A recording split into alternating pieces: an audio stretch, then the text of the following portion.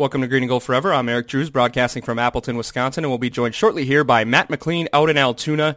And the Green Bay Packers continued their roll through the 2016 preseason with a fairly impressive 21-10 win over the San Francisco 49ers at Levi's Stadium. And if you've been following our podcast for the last couple of years, that means that the Packers are all but assured of a winning season.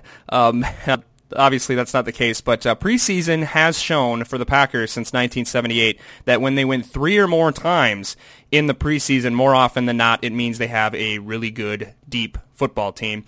And the early returns are that appears to be the case here in 2016. Matt, we'll bring you in here, and part of the depth that we've seen from the Packers so far is behind center. So they've had not only the center themselves with Corey Linsley fighting an injury, we've had J.C. Tretter in there, but they started their third different quarterback in the preseason this year. Against San Francisco, they played Rodgers, Eric Rodgers, I think, playing for the injured Brett Hundley. Yeah, I was wondering where you're going with that there. I was like, wait a minute, what? Yeah, and he kind of looked like a third stringer to start that game, too. It wasn't pretty, but they at least got moving a little bit. Yeah, what did you make of that? Because when I got up on Saturday morning, I actually stayed up to watch the whole thing on Friday night. But on Saturday morning, I was reading some of the recaps, and Bob McGinn, who's usually seeing things through a negative lens, really trashed the first-team offense, and Aaron Rodgers in particular, saying he looked exactly like the worst parts of what he was last year. And then Rob Demovsky of ESPN was talking about the second drive where they looked pretty impressive. So which one stood out more to you? Well, I think the first one stood out more because I think that's you and I and probably most people listening are afraid of that. Aaron Rodgers, it seems like he's got time, and all of a sudden he just starts swinging himself around 360 in the pocket and creating pressure sometimes where it's not there. With guys maybe not getting out open instantly. Again, that's something we were really terrified of because I know Jordy didn't play, but that was the worst parts of last year. Again, Rodgers scrambling around, guys not getting open, and just everything looking out of sorts. You can hopefully chalk most of that up to the fact that he hasn't played with his team in a game situation yet this year. But, man, that first drive did look pretty bad, and the second drive was good, but it wasn't really good enough to completely erase that for me. Yeah, I wish I was the optimist and say that the second drive meant more to me, and I'm glad it was the second drive that was the good one because it could have just been, as you were saying, that it was his first game action since last January, so maybe it's just, getting back used to being in the pocket in a real game situation, but, yeah, you didn't, I don't want to say all this, but you saw Callahan run around like that, and you didn't really see Hundley run around like that, and they should be confused and not, giving up on plays early. And to see Rodgers do that a couple of times in his first few throws was like, not again. I mean, is this really what we're going to be like?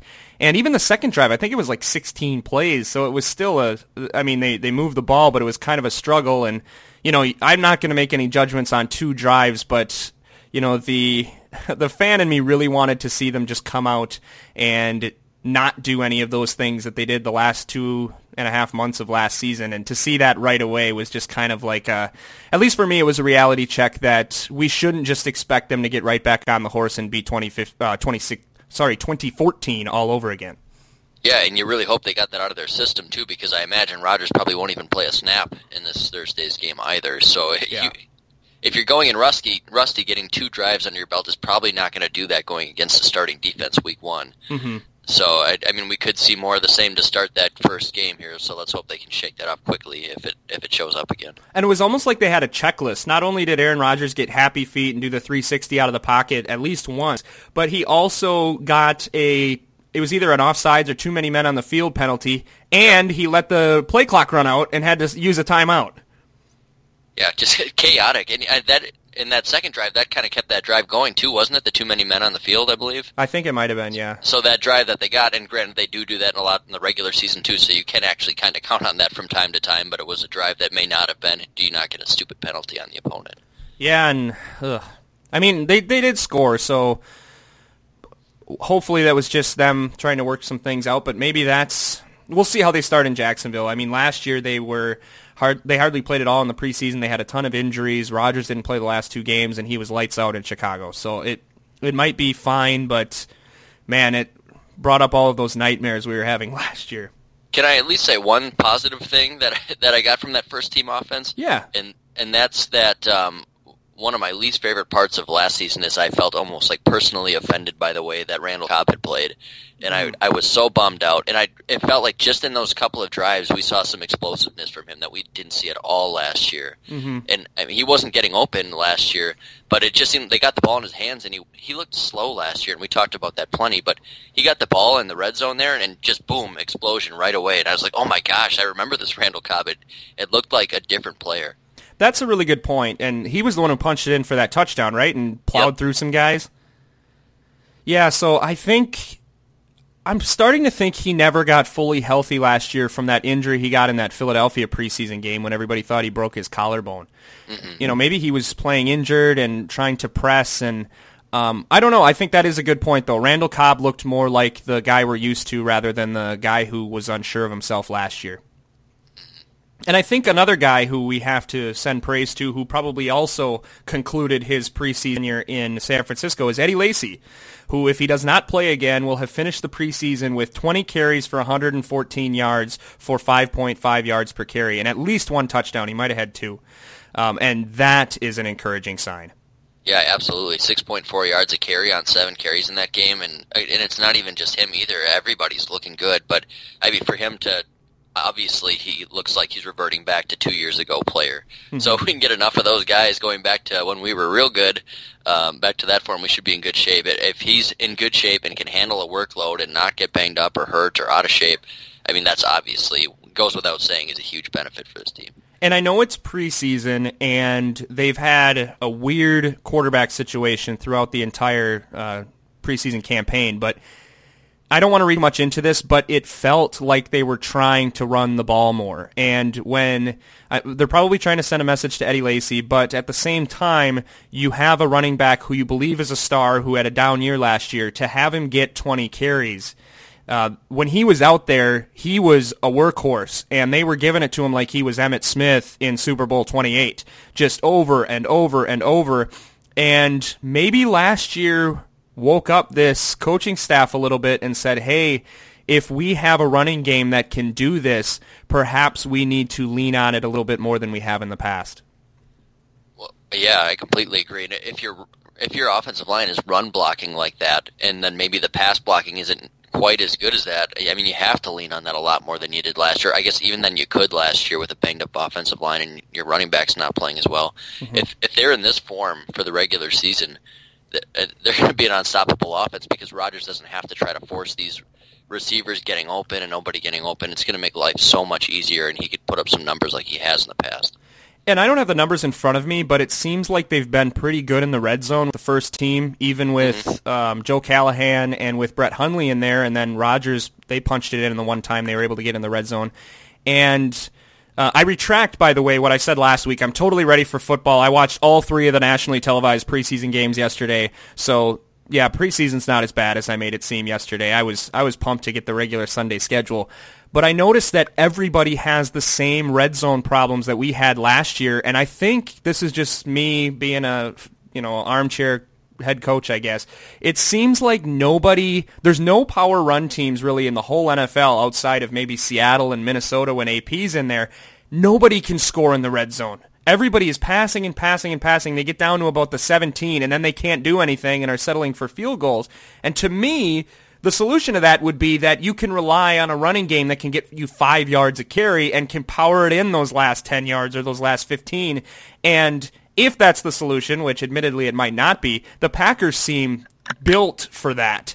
And hopefully they recognize that from last year, because what happened to them in the red zone with Rodgers just failing, throwing it 4 times from the 8-yard line, that's league-wide right now. And I would like to see them try to do something to try to fix that, at least in Green Bay.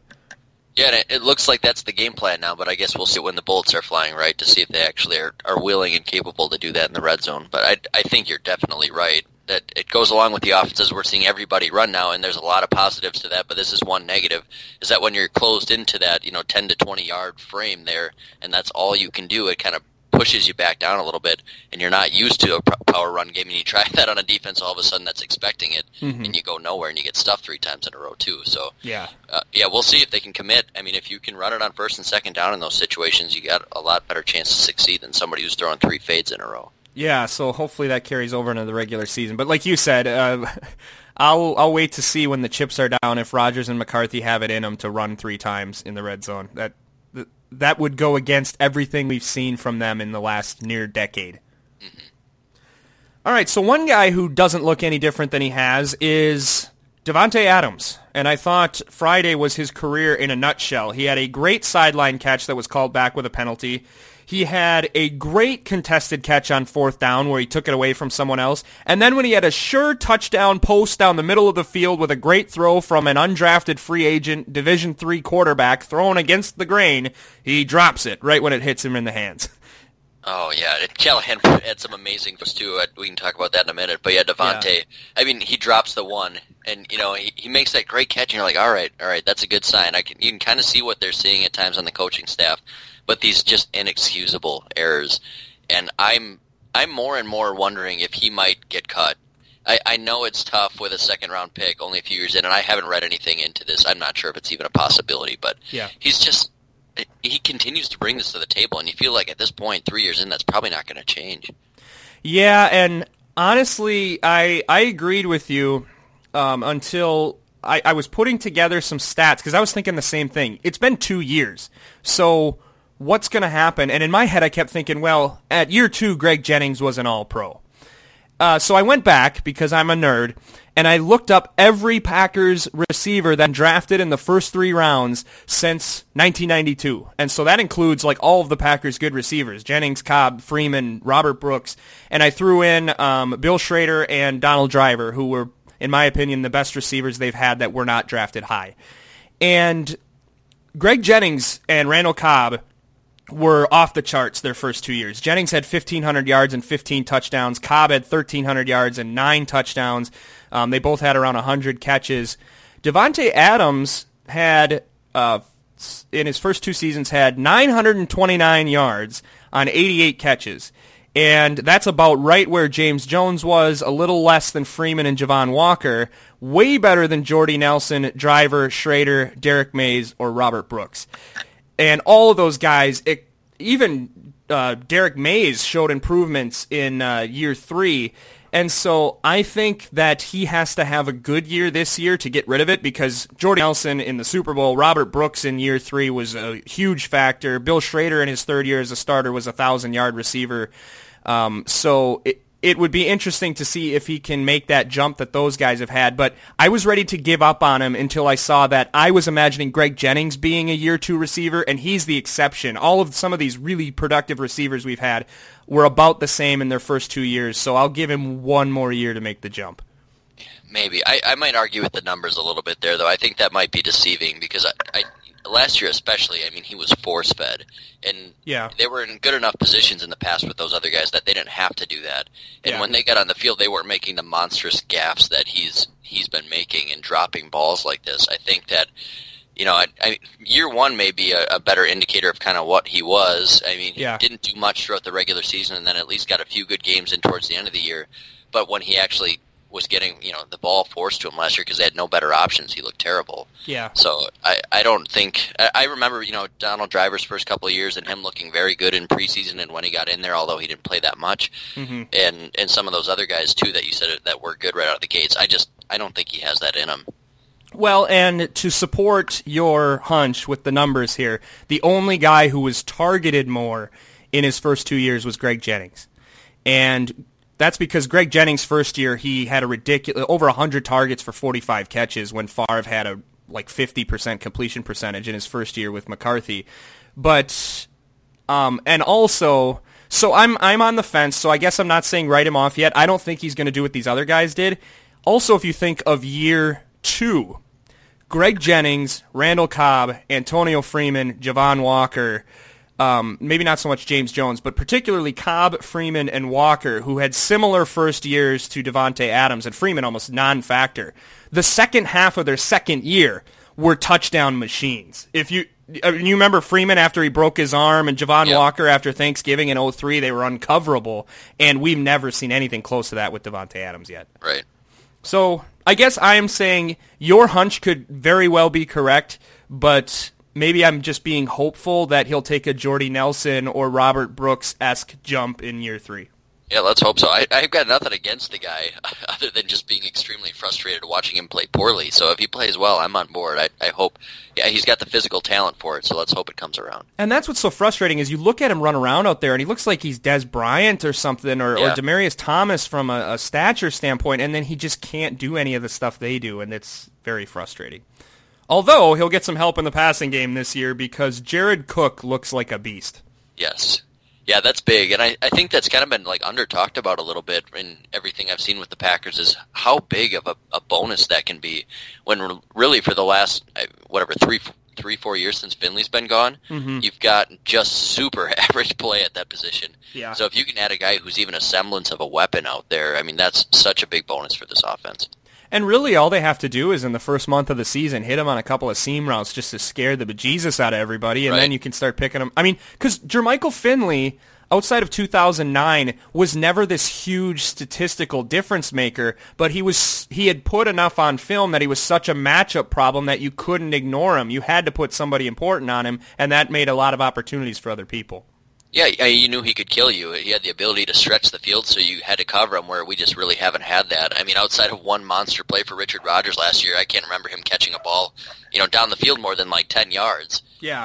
And back with Corliss and things very similar. So it's just having that guy who can be a deep threat and make a big play is big.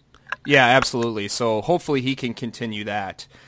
That's pretty much all we've seen so far this season from the starters. I know the defense, another mixed bag where they had one really bad drive where they couldn't stop a lot of that misdirection stuff. But I thought for the most part they've played two really pitiful opponents and one who has shown flashes but then at other times has not been very good. So it's hard to read too much into this defensive performance. But for the most part, I guess I'm no more concerned about them than I have ever been, I guess.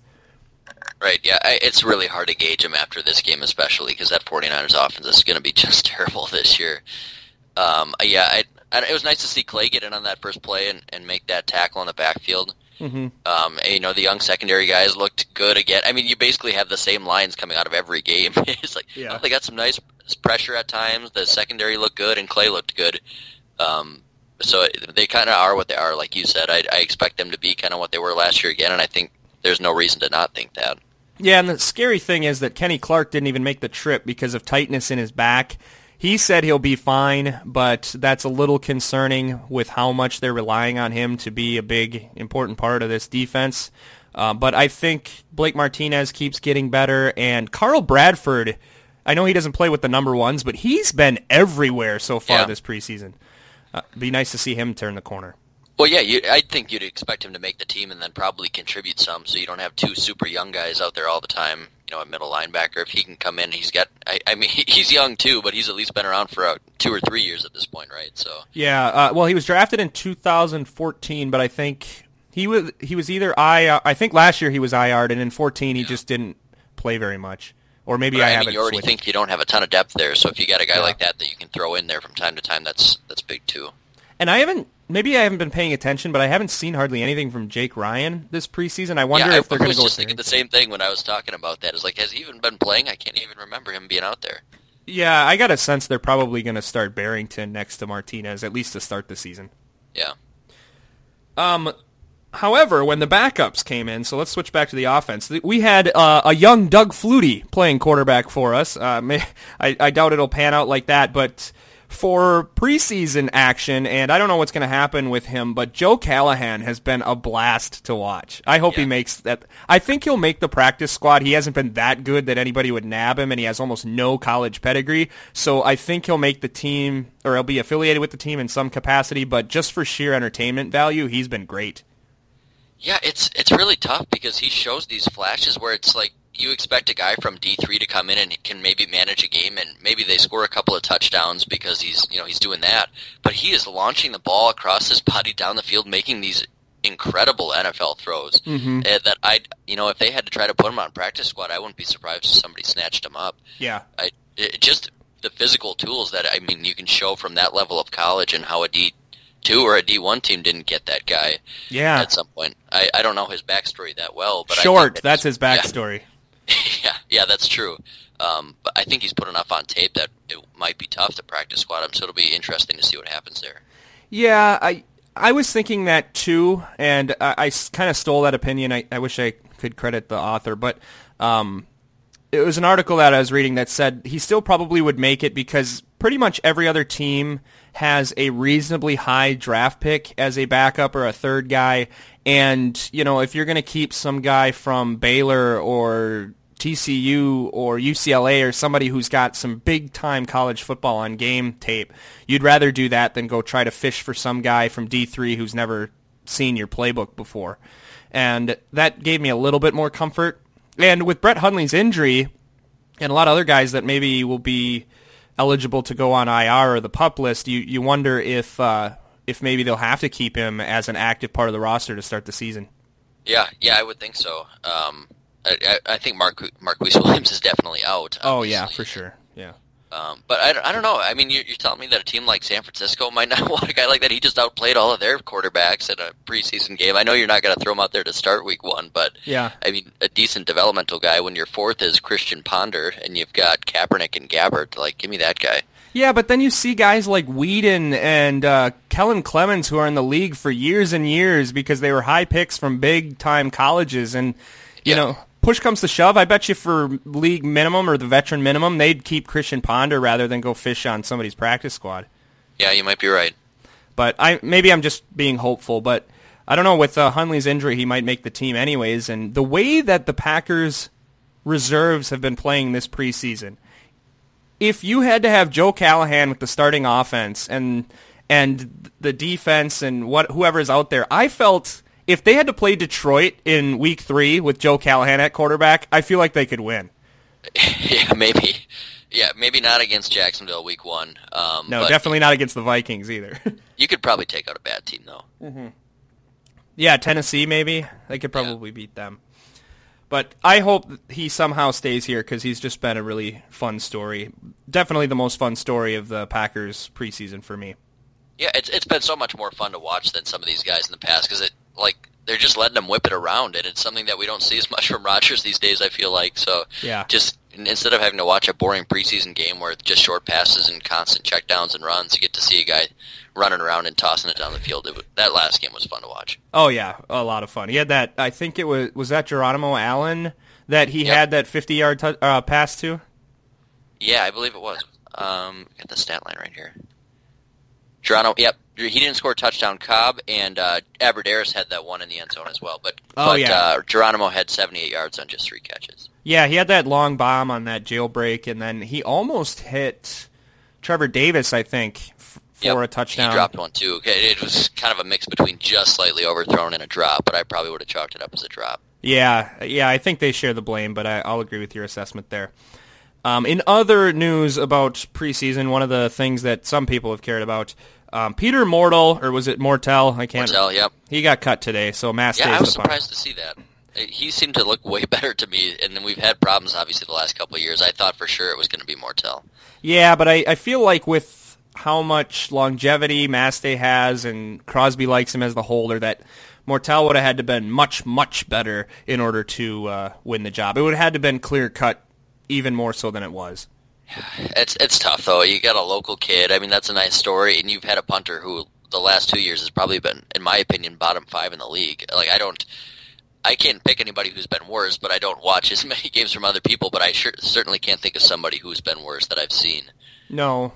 I get that the holding part is big, and I think that's important because Mason Crosby's had a really good last couple of years. Mm-hmm. But, I mean, we've been so bad at punting. It's almost he hasn't looked like a professional at times. It's been so bad. So I thought this was for sure the clear-cut winner here and was going to knock him out. And see, I didn't think it was that clear-cut. I thought it was more of a tie, in my opinion, and I think it's almost like trying to defeat the incumbent. Unless you have a really, really good campaign, it's hard to beat the incumbent. And so I almost felt that he got it slightly by default. I think that it was going to be hard for Mortel to win anyways, but right. I don't know. All right, the other big story that came out of this game had nothing to do with the Green Bay Packers. It was Colin Kaepernick refusing to stand for the national anthem, and there has been a lot of talk about this, and I know we're not politics forever, but Matt, do you have any thoughts on that? I guess. I mean, it's kind of been the same thing for me. Again, not to get too political, but like when we've seen, like I get the cause and I definitely agree with it, but I think there's better ways to go about it too. And I think it kind of brings unwanted attention to a guy who's really struggling. On top of that, yeah. Like to me, it makes more sense to go and have a press conference that maybe you're expected to talk about where you're sitting at and talk about it then, rather than disrespect things in that certain way. But I to each his own. I mean, it's hard for somebody like me to put myself in the shoes of somebody, who's been struggling with this. And so I feel there's better ways to do it, but I'm not going to judge him too much, I don't think. Yeah, I think I agree with most of what you said. I get really irritated when you see the comments that are against him, and I know his Twitter feed has had some rough times, and, there's nothing more American to me than bullying someone for exercising their First Amendment rights. Right. But I'm with you. I think once he explained himself, I felt better about it, and I think it's easy to write off these professional athletes as they're out of touch with the world. They play a game for a living. They're rich. But then you look at his background. He's the same age as we are. He's college educated. He's traveled the world. He's lived all over the country, and he's black, which I am not. So I really don't know what it's like to be in that situation. But for me, I think he's well within his rights to do it, and I think people are obviously within their rights to criticize him for it. But to me, it's a weird way to do it because he said he was going to do it until he felt it was worthy to stand for it. And then, so how could that moment ever come about? I mean, you're going to be like, today's the day, America's fixed. Now I'm going to stand for the national anthem. I mean, we're never going to get to that point. Right. Yeah, I mean, there's going to have to be some, for him not to do it for the rest of his career, which may not be that much longer anyways. Yeah, but there's going to have to be some sort of landmark event, and you're right, I can't picture it in the next few years. Yeah, it'll offend somebody the day if he sat for years and then finally he's like, well, now America's fixed. I mean, you can't fix a country. There's always going to be something that's going to be wrong for some group of people, and because the world's not perfect. But if he can take this attention and springboard it into something positive, then good for him. But I feel like if that's his stance, which I think is I think it's a worthy stand that he's taking. I think he's got to take it further than just not standing for the national anthem. Right. All right, so we don't need to talk about that anymore. Other quarterback issues around the league. Tony Romo once again injured his back. It sounded like he cracked the inner part of his vertebrae, this part that's facing the front of his body. Sounded like a gross. Oh, I know, it like makes you shiver when you talk about it. But he's going to be out. They said he'll feel okay at around 2 weeks, but he'll probably be out 6 weeks or so, perhaps longer. And they're going to go with Dak Prescott, the rookie from Mississippi State, who's looked very good so far. And I guess your thoughts on that, and a larger issue, do you think Dak Prescott will play well enough that we never see Romo again in Dallas? On that one, no, I would probably say no to that. But I mean, there's the possibility for it, I guess you'd have to say. I mean, if he would have to play really, really well, but I would think Romo's the starter when he comes back in, unless this team is, like 7-1 or something. It is right on the top of their division. It might be tough. Yeah. But I definitely don't expect that from a rookie on a team with a bad defense. I mean, they're going to run like crazy, and it's going to probably be fun to watch to see a fourth-round rookie starting right away. With a rookie running back. With a rookie running back pretty much running the show and just trying to force Dez Bryant the ball when you can. I'm looking forward to watching the games, but I don't expect too much from it, I guess. Yeah, we've seen a lot of guys really flash. And wasn't that Dak Prescott kind of in college where he bust onto the scene and he was dominating, and then the last year plus a couple games he wasn't all that impressive? Yeah, I mean, I'd say more the team overall. I think he pretty much always put up really good numbers and was the best player on that, like in the history of Mississippi State. But I know the team was really good. I think a couple years ago and wasn't so good last year. Did they? No, Ole Miss beat Alabama and they just barely lost. Did they beat Alabama last year though? Yeah, Ole Miss, I think, has beat them the last 2 years. Oh, that's right. Okay, and then Mississippi State was number 1, I think, in 2014, and then lost to Alabama when they were number 1. Okay, yeah, so, yeah, it'll be a fun team to be. That'll be a team I'd like to be on Madden or something. Yeah, I'd do it. Yeah, well, I don't think I'm going to buy Madden this year, though. Yeah. I wanted to play the college football game so bad. Like, I'm just so in the college football mood, I can't wait till next weekend. Yeah, I agree. I was in that mode about a month ago, like so much so that I like had to haul out the old Xbox and play it a little bit because I went to see if you could get like an older version downloaded on the Xbox One, and you can't even do that. So, well, that's because they stopped making it because of a lawsuit about using player likeness. Yeah, but yeah, I miss it. I always like that one better than Madden. Well, it's just fun to do the recruiting stuff, and it feels like a bigger underdog. Like you could take Cleveland to the Super Bowl, and it's whatever, but it's more fun to be like, I love to be North Texas and New Mexico State and Sun Belt teams and then build them over 4 years to a national title. That feels like a bigger underdog story. Yeah. All right, so the Vikings were on national TV yesterday, and I got a chance to watch them, and I thought it was funny because they were talking about Teddy Bridgewater having to get better at throwing the ball down the field, and he threw a ball that must have traveled 13 yards past the line of scrimmage. And John Lynch is like, see, he can throw it down the field. And I was thinking, what a sad state of affairs it is in 2016 that's considered down the field. Right. Ken Stabler would be rolling over in his grave. Yeah. I didn't get to see as much of that game yesterday, but yeah, same with him. I'm not taking anything from that in the preseason until that gets going. Mm-hmm. I feel like the poor guy, though, I feel he's definitely a game manager, and just like Alex Smith doesn't want to push the ball, but his receiving core, I mean, if Laquan Treadwell doesn't turn out that well, I mean, Stephon Diggs is his best receiver. Yeah. He's still got Kyle Rudolph, though. Yeah, but it's got to be hard. I mean, you can force a guy to throw it down the field all you want, but, I mean, if you're not a lucky quarterback like Matt Stafford, who made his whole career about having that guy on his team, I mean, it's a lot harder to do. Yeah, and, hopefully he's not able to do it for the sake of our favorite team, but I don't know. That new stadium looks really, really cool. Like, it looks like they're outside when the roof is closed because it's all glass. I mean, it's as impressive as it was in those drawings, and I didn't know if that would be possible.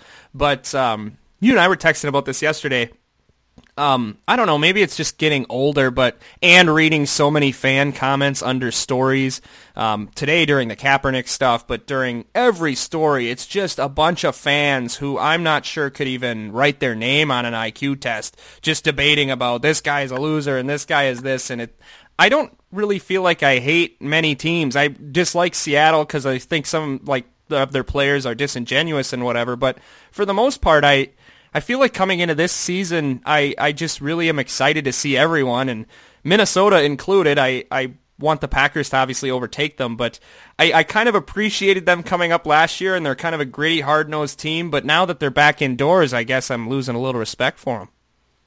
Yeah, it was so much cooler last year, and for some reason, in the indoors, their jerseys just look a little more purple, and they're just a little more hateable, and I was thinking that yesterday. I was like, man, I swear that they were more bluish last year, and they looked a little tougher. But I didn't get to see the whole outside of the stadium. I missed the beginning of the game, but it did look like they were outside. Yeah. But you'll be able to tell come winter though that it's definitely not. I definitely removed some of that tough and cool factor to them. Not that I would ever think the Vikings would be cool, but no, they lose all credibility again for me.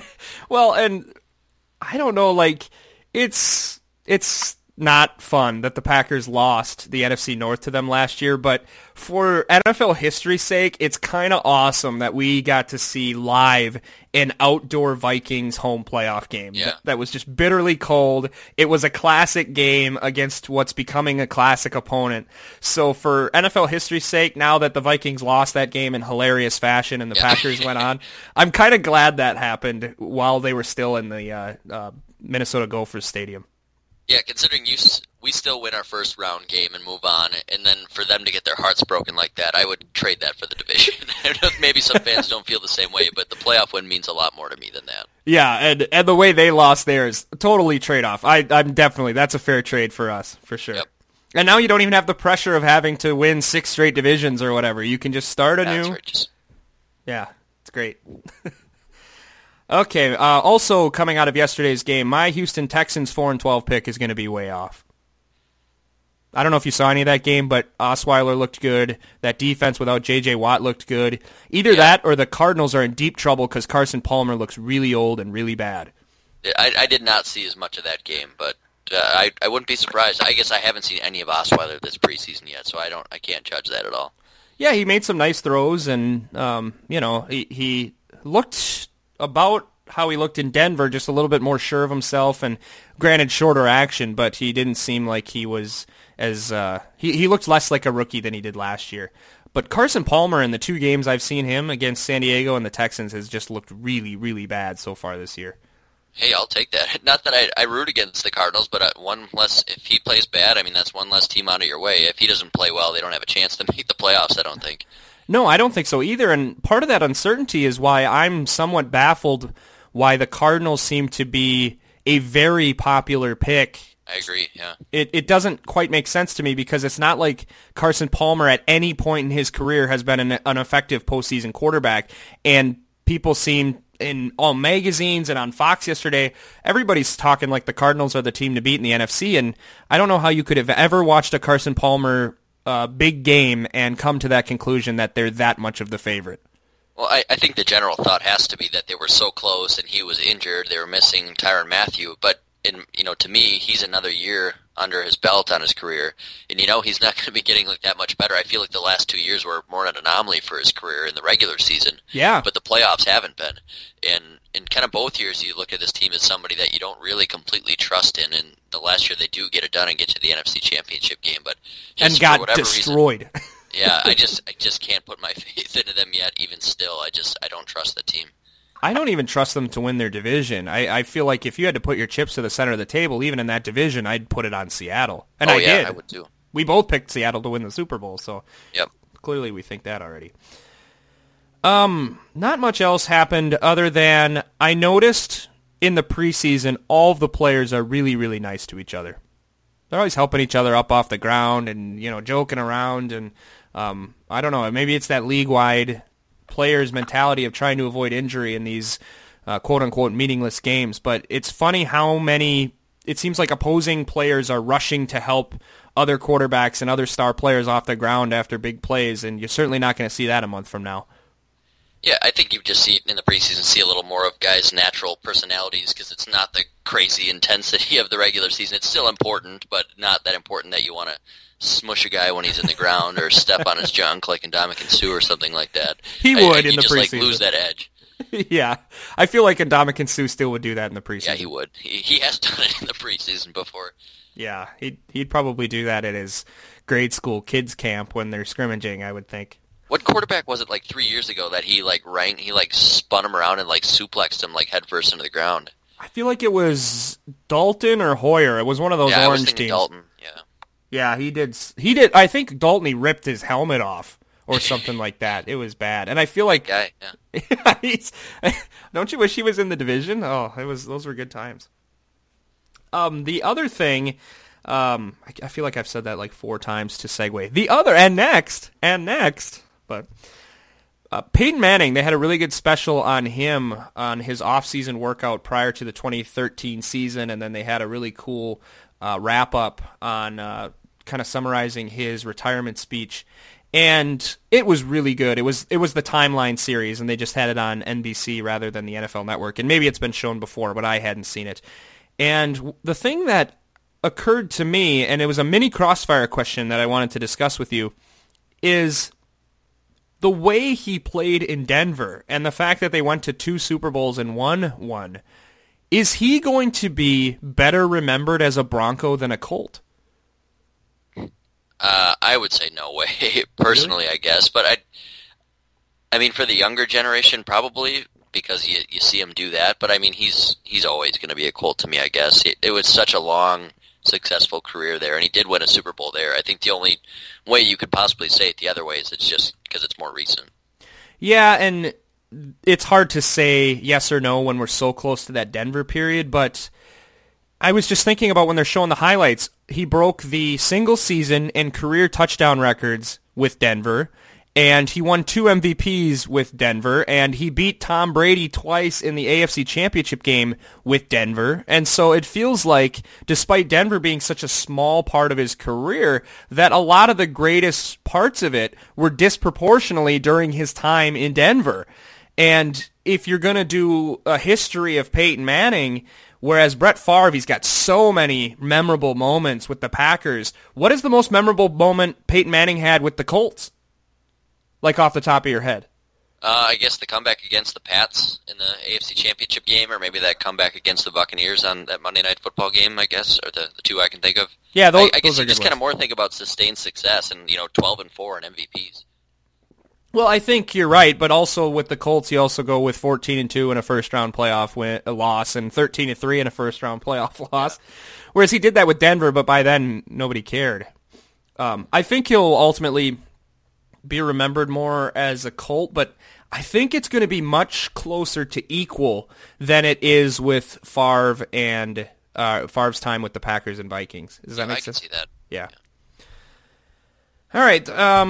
Joey Bosa finally signed with the Chargers today. Did you see that? I did. Yeah, it seemed like such a silly holdout, but I mean, you get it from both sides. The Chargers don't want to budge on the way they've been writing contracts for years, but you're a rookie. You don't want to miss all that time, too. It's tough. So, I mean, it's good he gets in. He may have to miss a game or two just to get in shape, though, you would think. Yeah, and it's funny that it took so long because with the new collective bargaining agreement and the rookie salary wage scale, they really don't have that much to negotiate other than the language of the contract. And you'd think if they'd have just sat in the room for 8 hours, they could have got it done.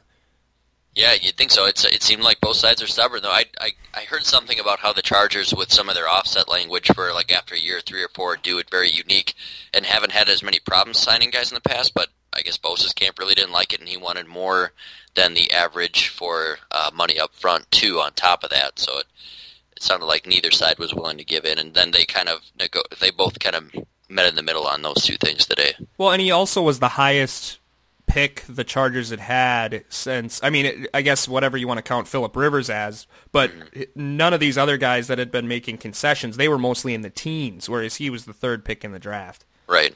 So you could kind of see where he had a little bit of a better case, but I don't know, I always kind of like San Diego, so I'm sort of glad for their case that they were able to settle this. Mm-hmm.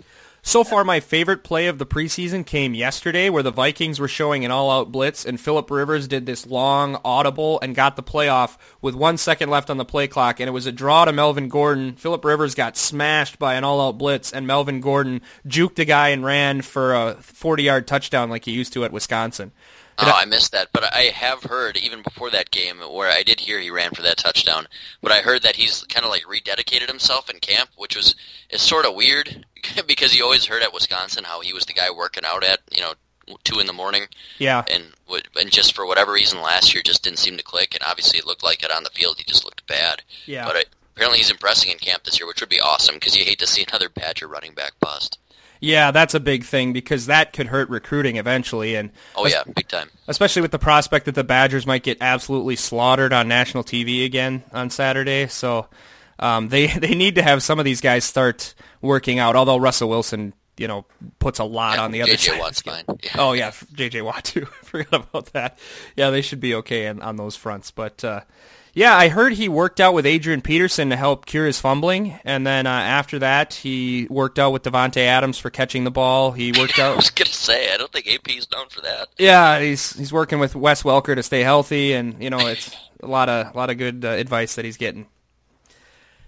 The other thing that really irritated me about yesterday is that the halftime show on ESPN was about the intro song, and all of their promos for Sunday Night Football have been about the Carrie Underwood intro song.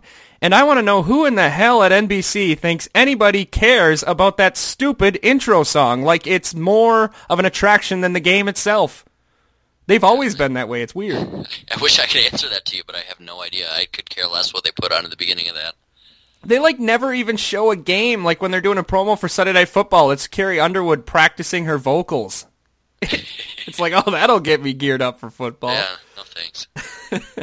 I really don't have anything to add to that. It's just really weird. Like, I want to be in these meetings to understand the rationale. Like somebody sitting there, well, we could tell them about the Super Bowl rematch, or we could tell them that we redid the intro song. Let's do the latter. All right, so, Matt, I don't have anything else from preseason week 3. Do you?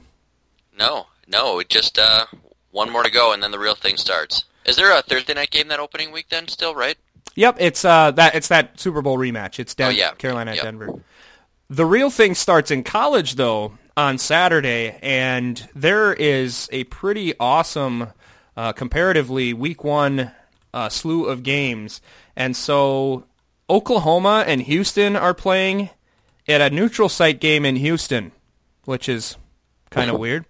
What else? We have some other good ones. North Carolina and Georgia, Alabama against USC, Clemson and Auburn. So actually some really good games.